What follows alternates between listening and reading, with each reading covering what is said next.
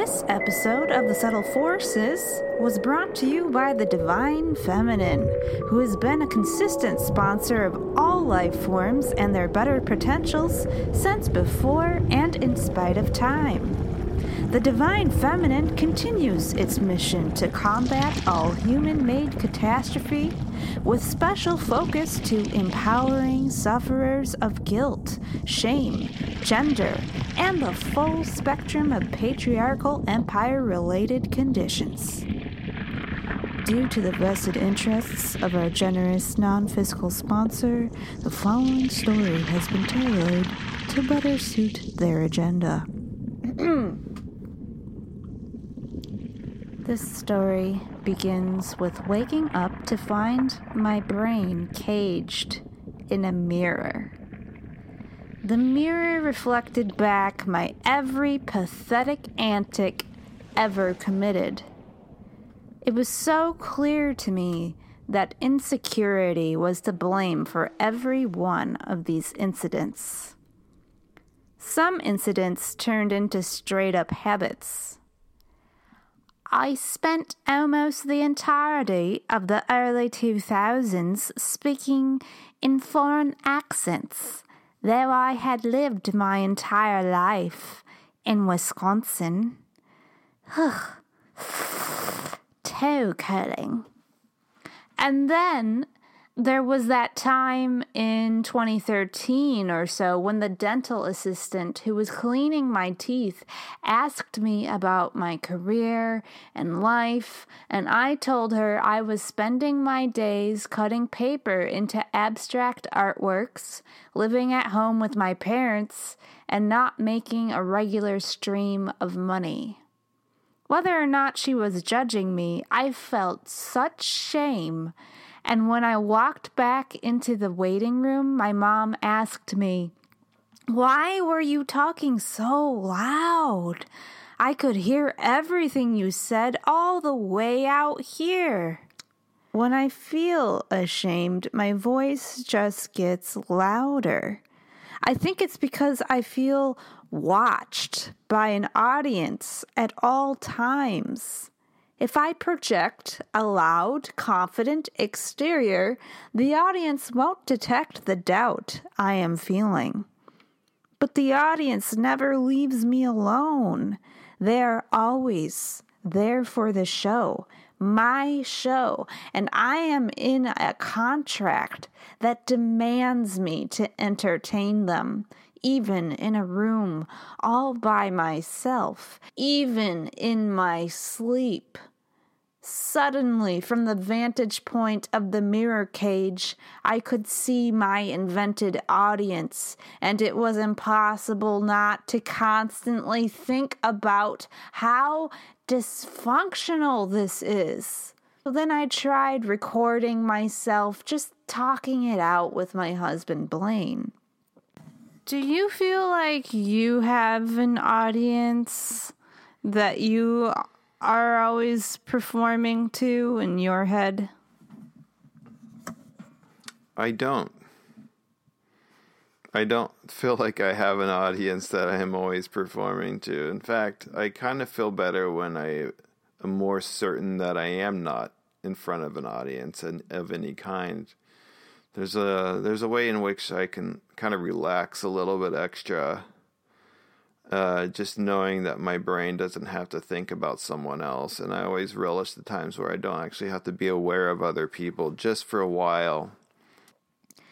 It just made me feel even more alone. A break from podcasting was very necessary. I missed conversations so lush I couldn't use everything. You and I have a mutual friend, and I'll bet you know who I'm talking about. Oh, yes. Who just loves to be contrarian all the time. Whatever the establishment says has to, by definition, be wrong. He often shares YouTube videos of the experts that he's found. And they're always self-educated crackpots. Every one of them. And this is the world he lives in.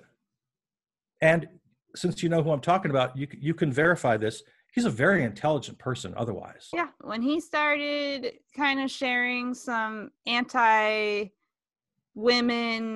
pro-men's rights rhetoric, I didn't even take him seriously. Even if he is subscribing to those ideas, if he truly believed those ideas in his deepest chamber of his heart, he would not be so friendly and collaborative with me.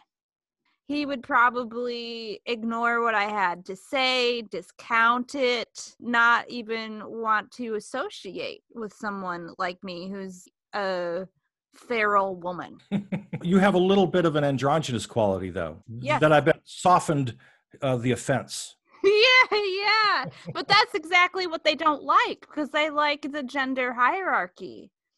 They like womanly woman. Whereas, like, I don't mind being a bit of a guy sometimes, you know, but yeah, I don't know. Maybe that is where he related to me, was through my hidden boy.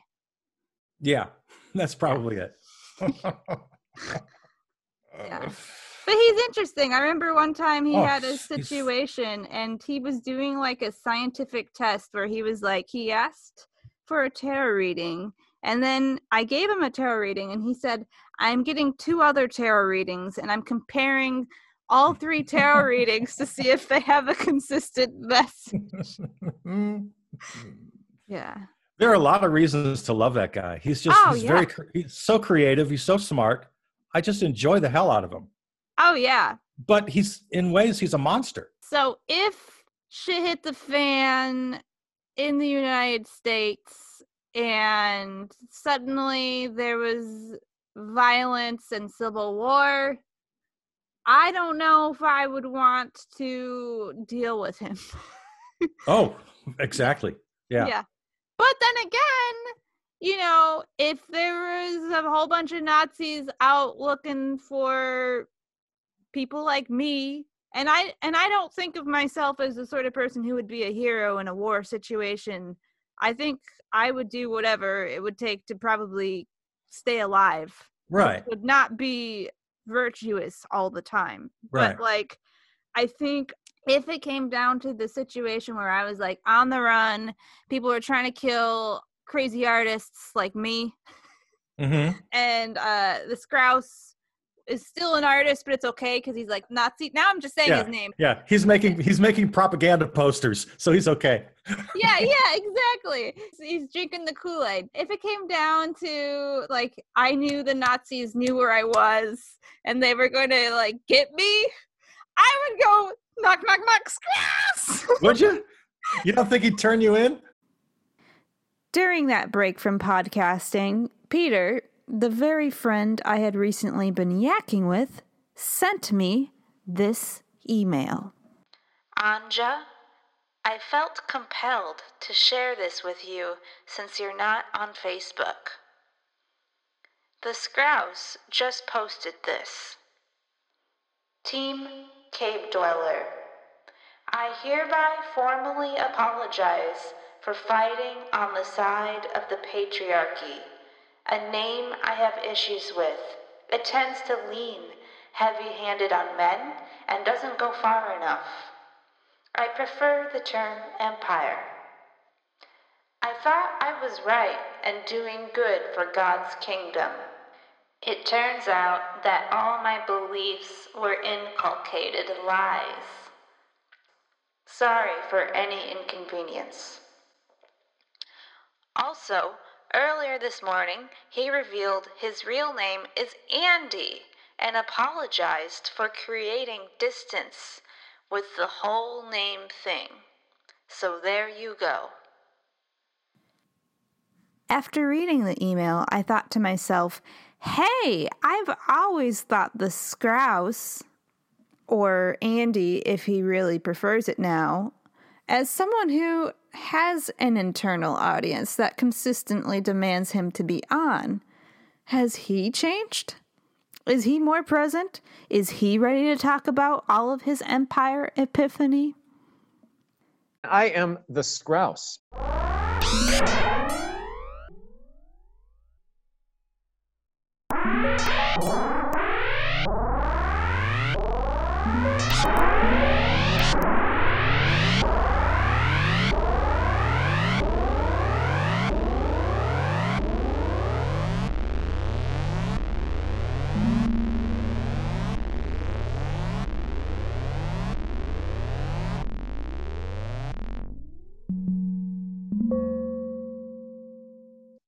I adopted a name that was given to me by my shipmates in the Navy, which was as close as I could get to a tribe. I made up a rule when I was at 10 that I needed a new name and I couldn't make it up myself. I had to be given it by my tribe. And of course I had no tribe until I joined the Navy, and then I still didn't have one. No, there was a brief time when I had a tribe.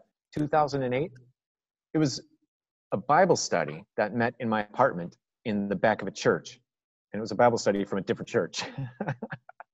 Eventually, we all left the church and everybody went their separate ways and the thing fell apart and I was all alone again. Even if you wanted a tribe, do you find yourself a little more comfortable without having one? That's a good question. I don't know. I think I might be, but that's probably due to a lot of trauma. So if I would heal the trauma, then I'd be less uncomfortable with other people. I don't know. What do you want to do? I don't know. What do you want to do? I don't know. And then that just turns into, it's your fault. No, it's not my fault. It's your fault. And then it's over. I guess I'm only talking about romantic relationships. Let's talk about friends. Have you ever felt like you formed an audience in your head in place of actual friends? That's a good way to put it. I probably have thought that, but not that succinctly. Just like a vague gestalt of that thought. I think you're absolutely right. Who is in my audience? I would say cartoonists and authors that I love. Yeah. I'm always trying to make the band of cartoonists and authors that I love laugh. That's when I know I've succeeded. Because sometimes I say the most hilarious things and I don't get anything from the people that are actually around me. So I just go back and consult Jack Kirby and Milt Caniff. Hey, buddy, what do you think? I always have thought of you as a nonstop performance art piece. What do you think of my observation? I am flattered by that observation, and I wish it could be that way. I feel like that's just an interpretation of watching a nut job. Yeah, at the time I built a model of the Millennium Falcon out of cardboard and dental floss and took it on the bus with me. It was as big as I was. I mean, it's not like it's a Matchbox size. The bus is a frequent, reoccurring audience that I have performed to as well. That's actually a good way to put it, too. I never thought of these things, but you're right. They're captive, and they're relatively large. You know, they're at least as large as a poetry reading. That's like entry-level audience, you know. Many times I've been just regular crying. And when I get on the bus, I think, hey, I might as well take it up a notch, get really weeping, and maybe someone will have fun trying to guess what I am crying so hard about. Or if I am living upstairs of someone, I might do some unusually rhythmic dancing in the living room, just so that the neighbor will start to wonder about me. I'm a terrible human being. You got to go on the circuit. You got to go on vaudeville with that. Or at least do stand-up. So I will hope to up the antics game now that I feel like I'm being challenged. If your life was a magazine and there were two photos, before and after, could you take a little time describing what is in either photograph? We can use famous paintings. So the first photograph would probably be the Picasso's Blue Guitarist. Sad old man looking at his dirty feet, barely playing the guitar because nobody taught him how. The old guitarist depicts an elderly musician, a blind, haggard man with a big rip in his shirt who is weakly hunched over his guitar. It embodies everything angsty and bohemian, and I had a poster of it in my teenaged bedroom. The second painting would be more like, I dreamt of the number 5 in red. Are you familiar with this painting? I saw the figure 5 in gold by Charles de Muth. The poet William Carlos Williams was a friend of Charles de Muth. One night, Williams saw a fire engine pass him by, sounding gong clangs and siren howls as it receded in the night. He was so struck by the sight that he took paper and pencil out of his pocket and wrote a poem, standing there on the sidewalk. 2 lines of the poem: I saw the figure 5 in gold. were taken by Demuth for his painting's title. The upper right corner of the painting has an arc, implying the fragment of a large number 5, repeated 3 times in progressively smaller, complete number 5s, to create an impression of the fire engine moving away from the viewer. But the painting isn't going anywhere when you're standing there. So if you're looking at it, you just go, whoa! Because of its association with dreams and its association with capturing movement, and not just the image, but the feeling of the moment, right? Which is a fire truck going by. It's noisy. It's chaotic. It's disruptive. It's red. And it was based on a dream. So the painting was. Like, did you ever see the Warner Brothers cartoon where there's a cat and it just walks in a straight line? And there's a guy trying to save the cat because he's on a construction site. And every time the cat steps off the edge of a steel girder, another one is there. He swings around and he goes to a building and just keeps walking straight, totally unperturbed. And Mr. Magoo is the same way. He's blind. He doesn't know where he's going, but everything lines up for him. I want to surf that. I think that's the way to be. That's true. I am alive, and I'm doing almost nothing to make that happen. What are the questions you're asking right now? Let me think. The big question is, right now, why and who did this to us? I had this big revelation last week, and it involved... Well, I'll just tell the whole story and dive right in.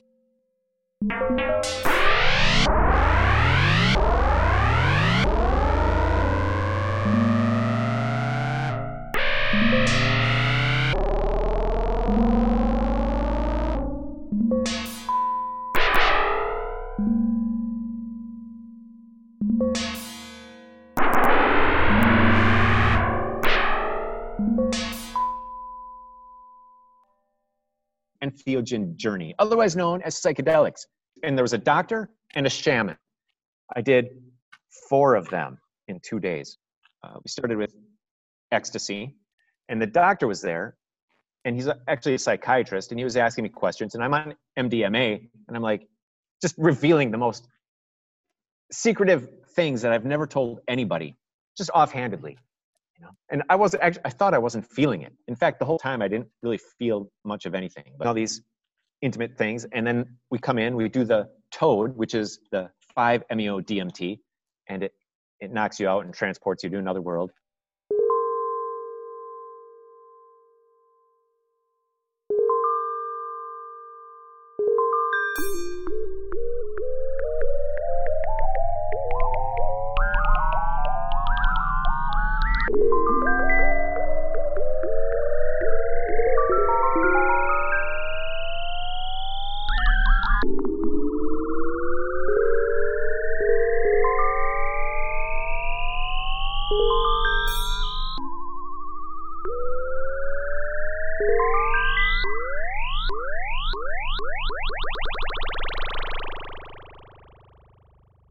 Except not me. Everything got crazy and warped, and I fell in love with the shaman, and then I closed my eyes, and then it was over. No other worlds. It was kind of boring. And the next day we did psilocybin, and psilocybin was so infuriating because nothing happened. I'm bored, and my back hurts, and I'm getting irritated, and I'm mad, and I'm feeling depressed because of what's going on, what's wrong. And I finally get up and I tell them, hey, nothing's happening. And they didn't believe me. So they're like, come on, that can't be. We gave you a very large dose. Try this rape. They blow the hot sauce up my nose. And I went back to try it again, and nothing happened. And that morning before the psilocybin, I was frantically trying to think how I could confess my love to the shaman, including proposing to her. And I was looking on my phone for jobs I could find in Salt Lake City. It was insane. And at one point, I'm like, wait a minute. This isn't going to pan out the way I'm fantasizing. I have to stop. This is nuts. So I played it cool. I didn't say a word to her. I asked her about her tattoo. Anyway, I'm on psilocybin. Doesn't work. I had this urging that I was supposed to ask her to touch me, which maybe sounds weird. Does that sound weird? Yes. This whole thing sounds kind of weird, actually. Anja, would you touch me? You're supposed to touch me. Anyway, and on top of being in love with her, it was doubly weird. So I'm like, I'm not doing that. And I'm arguing with myself. And finally I did. And she's so professional and loving and eager to help people. She's like, thank you for asking for what you need. And she starts touching me shamanistically. You know, do you have pain? Yes, my lower back. She touches my lower back. And she's like, what do you feel? I'm like, crap, I hate this question. My body connection was zero up until that day. And maybe it still is. What do you feel? I said, I want to say sadness, but I don't feel anything. I'm totally numb. And she introduced me to my body, like touching my head and my neck and my arms and my knees and my feet, and saying things like, hello, feet, like, hello, knees, thank you for supporting me. And I'm like, hello, knees. I'm like right there with her. And then how did that lead to me weeping? Somehow I told the story about King David. I wanted to be just like David because I was weak and I always wanted to be strong. Told him about the story. One of my buddies down the street tried to beat me up. I didn't do anything. I didn't want to fight. And then I got yelled at from my mom. On top of that, not only was I not rescued, but I get yelled at. What a miserable life. But it ended up with the story of David and Bathsheba. Do you know this story? Oh, this is a good one. So King David was the mightiest mortal on earth. He did whatever God wanted, and he slaughtered all the guys he wanted because God was with him and he could do anything. And so he gets made king. And one day, Bathsheba, the wife of his general, so his neighbor, general is out in the field and she knows what time David is up on the roof. So she goes up on her roof and takes a bath. And David sees this and is smitten and desirous. And they both know what they're doing. They both know what's going on, right? You're not fooling David by suddenly appearing naked in a bath when he happens to be up there. Everybody knows what's going on. They have a moment of ecstasy. And David is like, all right, that's great. I got away with it. Boom, she's pregnant. Bathsheba's pregnant. David's like, I got to cover this up. Calls his general home and he says, hey, general, now that you're home, why don't you go and sleep with your wife and have a good time? And he's like, no, King David, I can't. The lads are still sleeping out in the dirt. They'd lose respect for me. So I'm going to sleep in the dirt too. And David's like, crap, I'm going to kill him. So he arranges for his best general to be caught alone amidst the enemy. And of course, he's dead. And David's like, I made it. I lived. I got out of that one. A prophet comes from out of town and says to David, let me tell you a story. There's a guy who has thousands of sheep. He's so rich, he has all the sheep on all the surrounding hillside, except one. But he wants that sheep so bad, he went to the owner of that sheep and killed him so that he could take it for himself. And David's furious. He jumps out of his throne and he says, well, then we're going to kill him. And the prophet goes, you are the man. And David knows he's caught and he falls down on the ground weeping for his situation and bawling and ashes on his head. And there's no help. There's nobody that's going to come for him. There's nothing. He has to sit with that guilt. Later, of course, he marries Bathsheba. The child she bears is King Solomon, the wisest man on earth. So, amidst my weeping and bawling, I realized David's sin wasn't being with Bathsheba, it was the shame. The shame was the sin, and it drove him to murder. And out of their ecstasy came wisdom, right? The wisest man in the world. And I'm bawling and like, they were just enjoying their bodies, you know? I grew up a fundamentalist, so I never even considered that it would be even rational to just enjoy somebody's body. You know, you're both married. I mean, like, what does it mean when a king's married and he has 300 wives? It doesn't mean a whole lot, I guess, really. I mean, when you think about it. The doctor says, hey, I have a song for you. And he plays Leonard Cohen's song. You know this song? Hallelujah. Yeah, that's what it is. And I hated that song always because that verse where it's the bondage in the sexual context involved. And then David singing hallelujah over sex, not God. I'm like, that can't be right. I'm reading a verse 2 from the Song of Hallelujah. Your faith was strong, but you needed proof. You saw her bathing on the roof. Her beauty and the moonlight overthrew ya. She tied you to a kitchen chair. She broke your throne. She cut your hair. And from your lips she drew the hallelujah. It just increased my weeping because it was so right. It was perfect. And on top of it being perfect, their moment of ecstasy, it goes further because it talks about how she defeated the empire through this act. She smashed his throne and broke his crown or something like that. But I think Leonard Cohen worded it a little bit better. Revolutionary to me. And meanwhile, the shaman has her head on my shoulder and she's holding me and I'm stroking her arm. And it's affection that I typically only reserved for romantic relationships. But this is something different, you know? It was deeper and better. It was like that agape stuff. It was agape stuff. Yeah, which, guess what? I never saw in a church, ever. You know? And then I plunged into Adam and Eve. The tree of the knowledge of good and evil was really the knowledge of the rules that are placed upon us. And once they see that it's a sham, they're kicked out of the garden.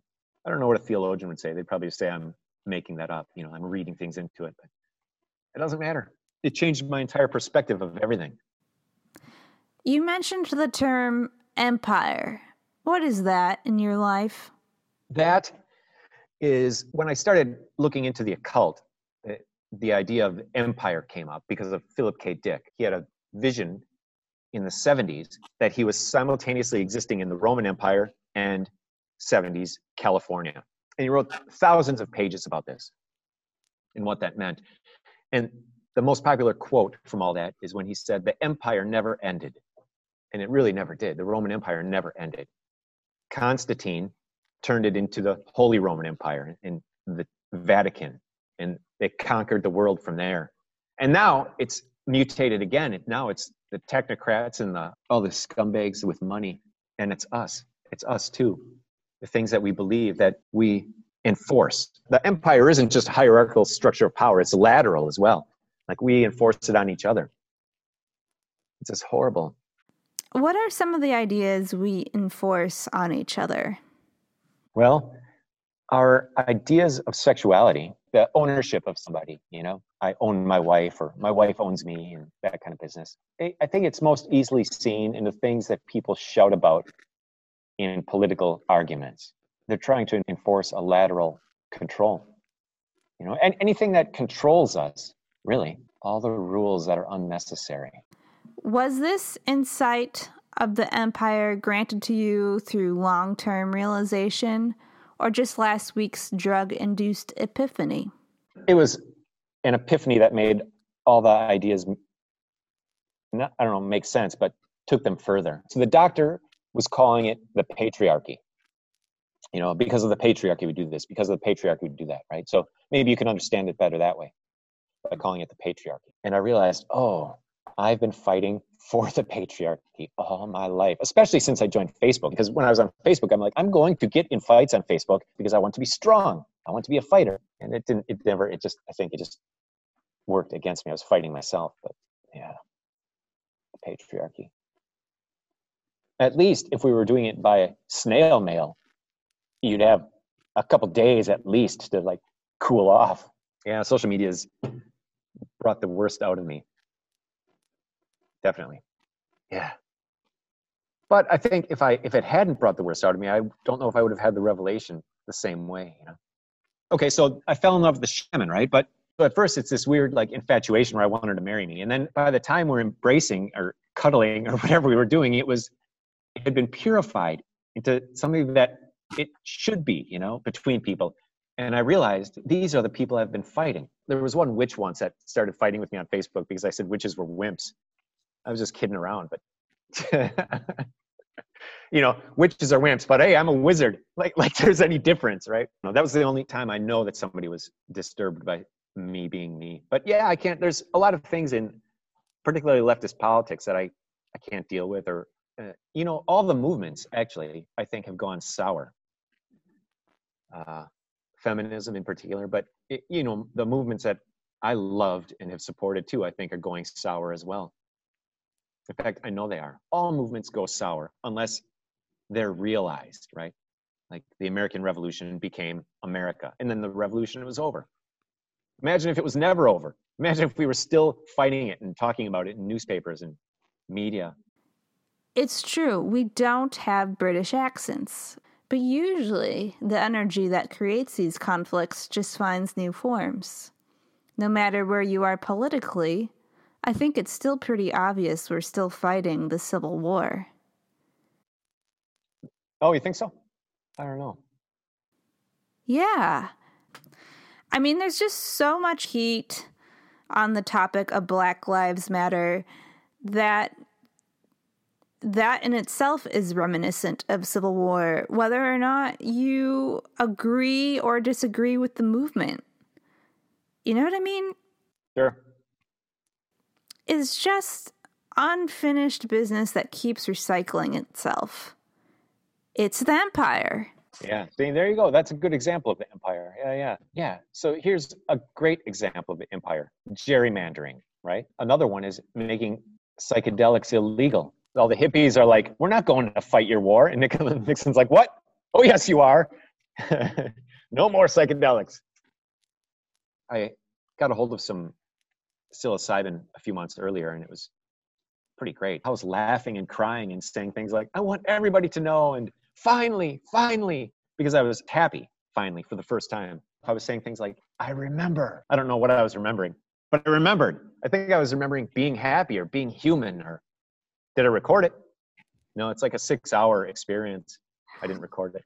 I wrote down the highlights. Like, I don't need to judge.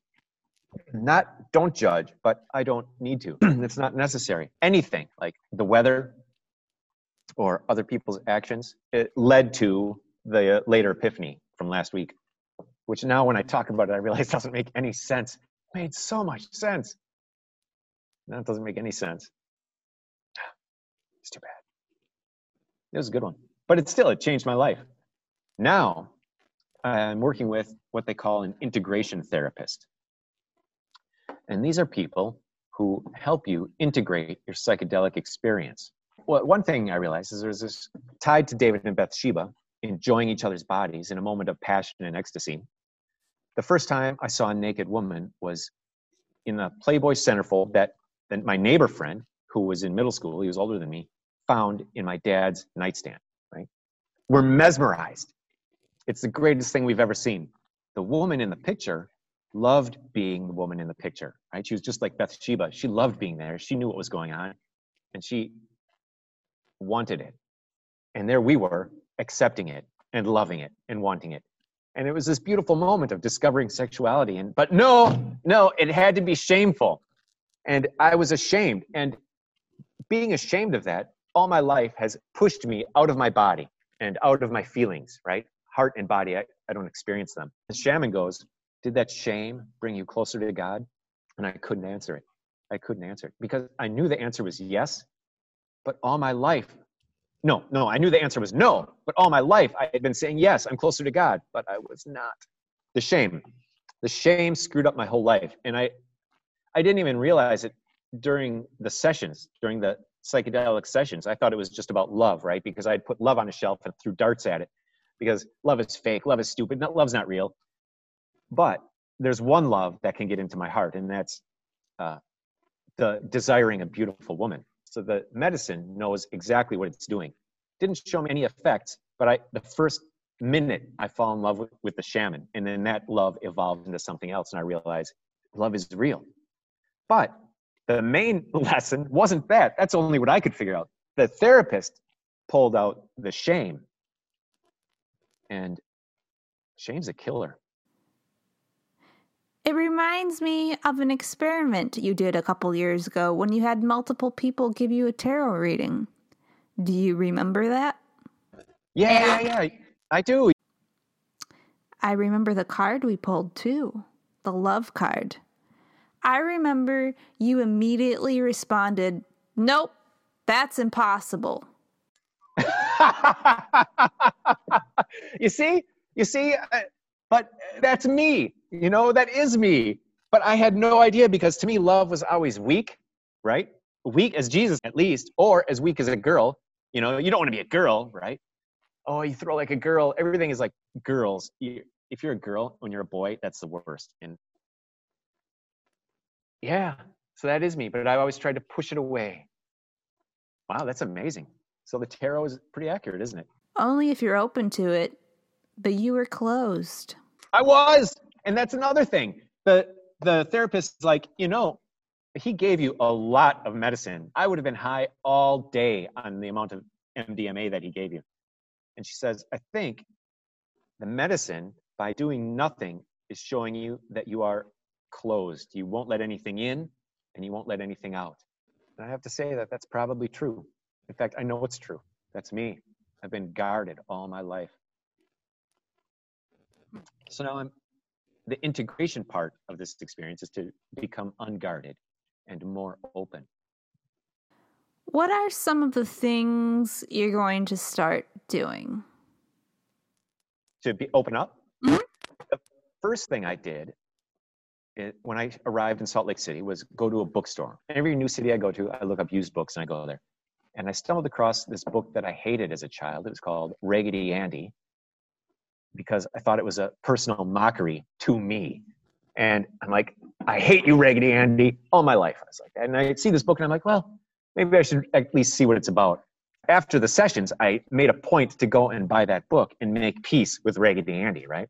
Yes, my original mother-given name was Andrew William, which means strong man, believe it or not. Wait, Andy means strong man? You killed off the strong man trying to be a strong man. Which is another thing I thought was a mockery, personal mockery. Because I'm so skinny. I'm like, 2 pounds.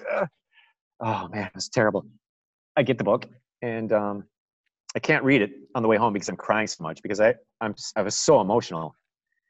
For days after that, I would just think about things that happened or people I knew, or look at the sunset. At one point, I woke up under 5-MeO, and they were dancing in the room, and the shaman has this bright smile, and she looks at me and says, "We're dancing for you." And the song was, "Here Comes the Sun." We're dancing for you. Here comes the sun. It's such a minor thing, but that's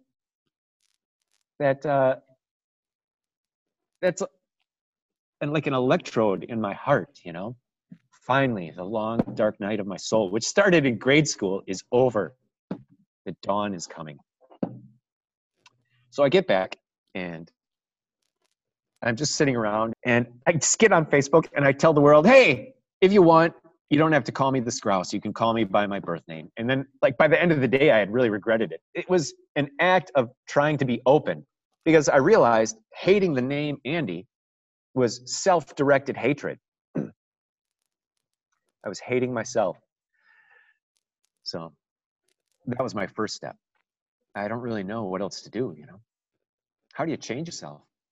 Stop trying to change yourself.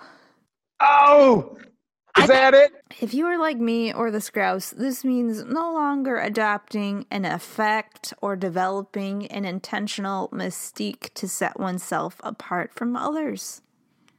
Yeah, you're right. So another thing I'm going to try doing is just being relaxed around people, just talking to people without making it happen. So maybe just approaching people and letting the moment exist without me having to do anything, which interestingly, under psilocybin, I was just sit on the edge of the bed and just talk whatever came into my head and not talk if I didn't want to. I was totally at peace doing that. But, it's hard to do any of that when everybody's hiding out. I don't know. What do you think? How do you feel about performance and performing and always being on?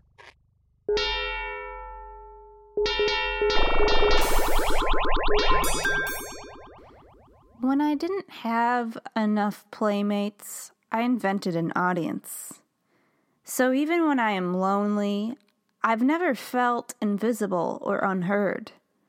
Who's in my audience has changed over the years. God watched to collect the moral sum total. Angels watched as lifeguards, rescuers. Ancestors watched so they could live again through my life. Santa listened in to see what to order present-wise. Parents oversaw to correct as needed. Teachers scanned for signs of my comprehension. Kids took inventory to decide what to make fun of next. Women at the mall crouched to receive a better view of my cuteness. Parishioners waited for signs of my proper indoctrination. Conscience was always ready with the pangs of guilt and grins of pride. My reflection copied me with perfect symmetry before leaving the frame just to wait for my return. Most adults seemed to enjoy a show, so it was easy to ham it up. When the adults weren't there, it was time to rehearse some fresh quips for my tester audience, consisting of God, angels, ancestors, Santa, the Tooth Fairy, the Easter Bunny, and all 4 beetles who looked directly at me without blinking at all times from their poster on my wall. Once irrefutable proof arrived that Santa was bunk, it wasn't a big deal. I was still special.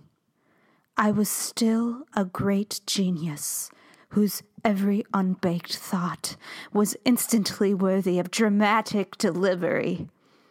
Adults at parties would occasionally tell me, "You know, you're going to be famous when you grow up. I can just tell." In adulthood, I embraced ideas that served this specialness theory. If I had success, it was because I deserved it. I had manifested my reality. I had attracted opportunity by my simply wanting it because I was good. So good. I had an ethereal audience that constantly watched me and would call in these gifts for me. But this holy audience also called in a chronic illness with no known cure. Why would that be? What was the reason?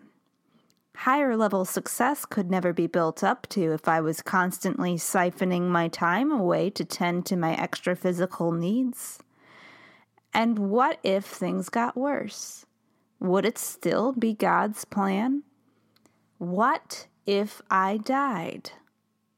Don't even mention death, lest you attract it.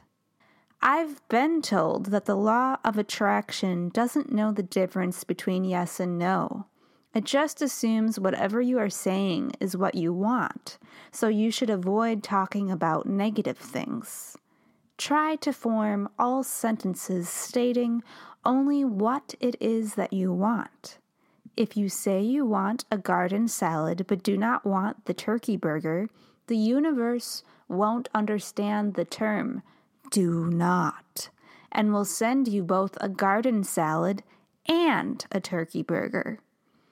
If I was receiving anything I didn't want, I was to be blamed for not setting my requests right. It was probably a deeper metaphysical problem. Many hippie types have suggested that I have tons of food sensitivities that can only be reversed by verbally working through old family conflicts. If that is the prescription for food sensitivities, then what is the prescription for Down syndrome, blindness, COVID-19? Is every illness, fire, layoff, rape, systemic racism incident the victim's fault? Contrary to many magical thinking people, I don't think so. This means that a whole lot of things can and do happen that are out of my control. How does that change who I think is listening in my ever-present audience? Speaking of audiences, people who prefer to think their successes and good health are rewarded to them because they are worthy might be tuning away from this particular podcast episode. Who is still with me when I am in a room all alone? I have no idea if it is only me or spirits too. Either way, perhaps it is most ethically responsible to take a more atheist standpoint, though I feel the touch of spirits. An atheist would think I am the only one whose judgment of my private thoughts and actions matter. If I truly am the only one, then I am the only one who can try to do things right as often as I can by listening to my feelings and challenging my fears. This way, I know I am special, not because of what the divine has awarded me individually, but because I can be fully myself, unrestricted, both alone and with others, even in difficult moments. And if times are difficult, it wasn't because I was bad or wrong. Unless, of course, I was, and I know it. That's an awful feeling, the worst, but one worth knowing in order to go about atonement and to find new ways of being. If ghosts and the Holy Spirit are in this room with me, listening in on the wheel of my thoughts, feeling the warmth of life emanating out from my curls, and watching me listlessly squeeze a patch of cellulite on my thigh, all they can do is witness. Even when I sense spirits, I can't hear them speak for a reason. This is my life to live. They do not control me. I have always been encouraged to ask the permission of some other responsible adult or deity. But if I do not actually grant myself permission, I will remain in trouble with my own soul forever.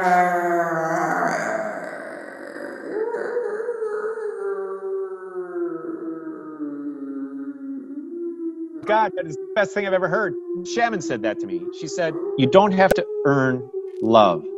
If you don't love yourself, nobody else can.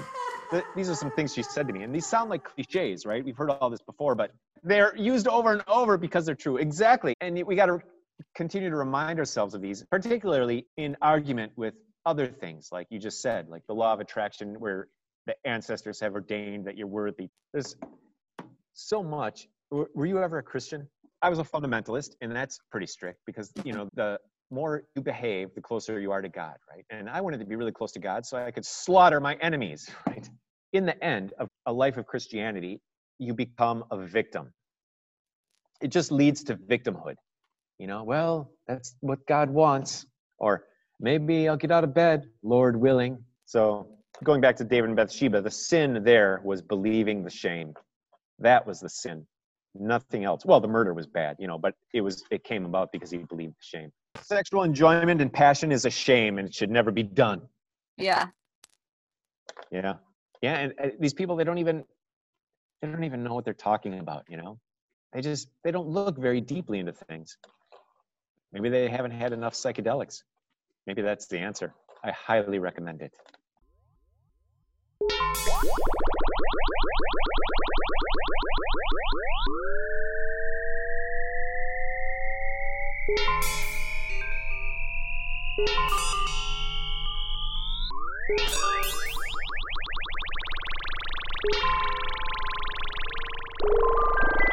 And now a brief word from Regis Ajna, President of the Board of Directors here at the Subtle Forces.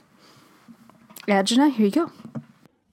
Esteemed listeners, it is my duty to assure you that our fine podcast does not condone or decry the use of psychedelics.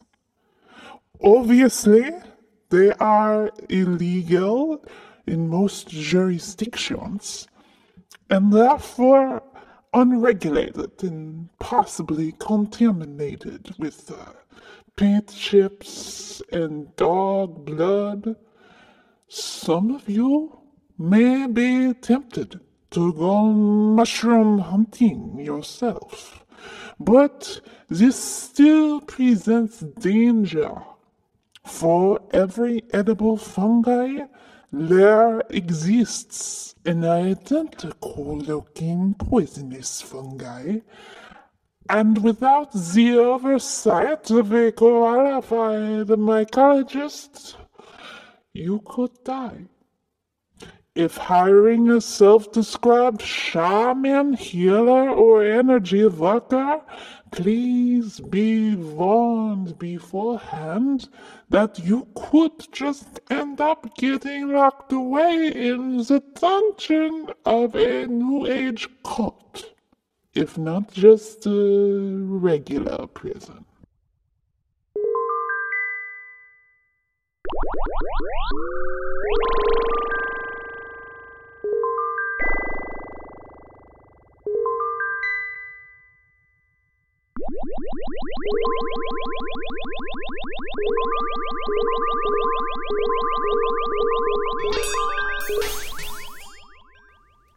How's it going, Anja fans? This is a Skrauss addendum that Anja has agreed to append, and I'm here just to say thank you for listening, and I apologize if I frightened anybody, because I have strong opinions. And lately, as you heard, I've learned that most of those opinions came from defending what you call the patriarchy, what I prefer to call empire. I wanted to finish the story about falling in love because I'm a 50-year-old lad who fell in love, and it's all I can talk about. When I see an attractive woman, I ignore her, which of course is a recipe for loneliness. But it began with the effects of 5-MeO-DMT, which is toad venom. I said I didn't have any effects, but I did have a very profound effect in a brief moment of this typical psychedelia. We were administering the medicine, and you vaporize it. You heat it up into a vapor and inhale it. The shaman stood next to me and calmly and soothingly taught me how to inhale. And then as I actually inhaled, when she lit it off, she was coaching me. Good. A little more. So I finished inhaling the venom, and she starts singing. But I don't really notice that because all I can see is her face. And it's the most beautiful thing I've ever seen in my life. I just can't stop staring at it. She's radiant. And the joy and love and acceptance flowing out of her eyes and her gentle smile and the exotic tattoo in white that comes up her chin to her lip and her bright eyes and her I don't want to go into it. I'm sorry I went in too far, but I don't want to bore you. It was just the most beautiful thing I've ever seen in my life, and I couldn't stop looking at her. She finally had to say, okay, lay down. And so I did. I laid down.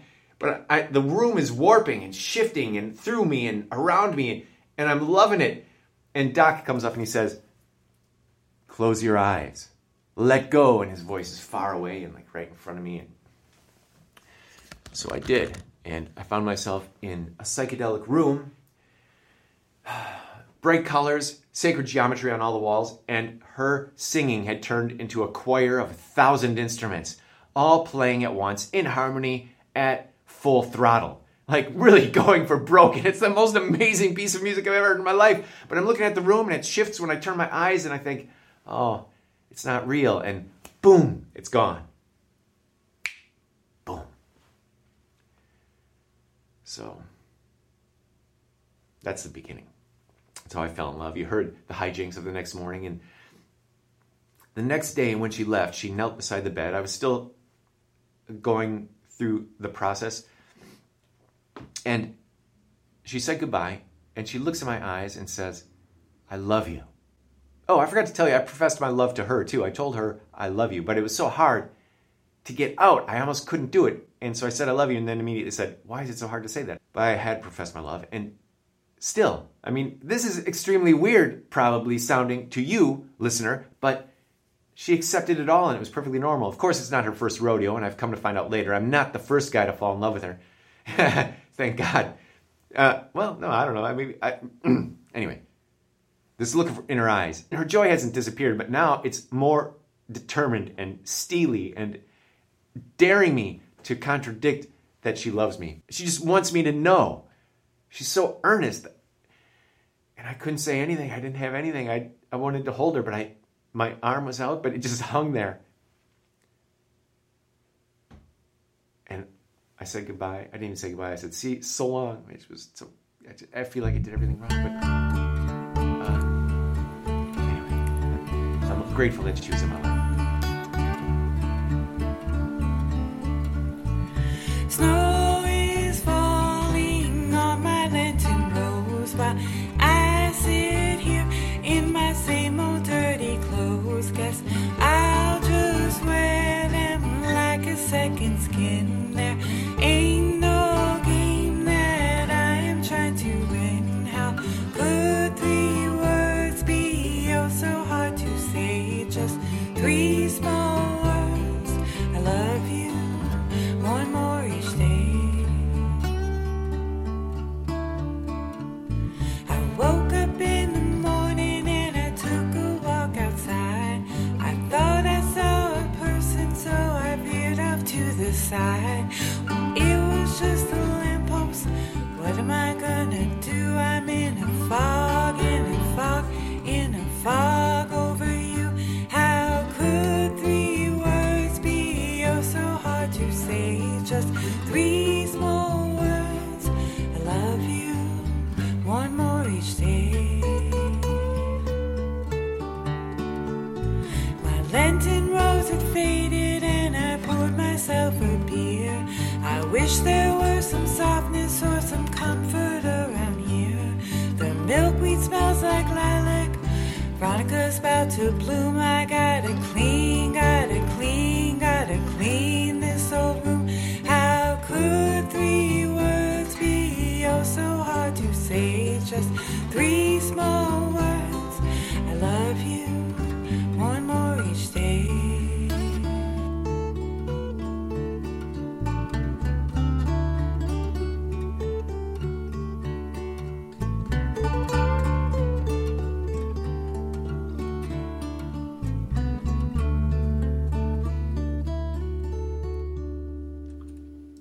That was the song Lenten Rose by the exquisite Anna Raff. Thank you, Anna. And thank you to Uncle John for the tip. Thank you to the Skrauss for coming and talking about all sorts of tender, vulnerable stuff. Wow. I love you, my friend. Thank you to Peter Donalds for the updates and candid talk. Thank you to my husband Blaine for chatting with me for an hour's recording, even though we didn't use it, to your relief. And thank you to my brother Anton, who not only created the wordless soundscape, but who also rescued me after I lost an entire day's worth of edits. Anton sat down on Sunday and spent an hour on Zoom teaching me how to use a different editing program. And because of it, we have an episode today. He is such a nice brother. If you enjoyed this podcast, share and follow if you care to. Keep looking deeper. Keep feeling for all the subtle forces. And remember to use both your feelers and your logic. Au revoir.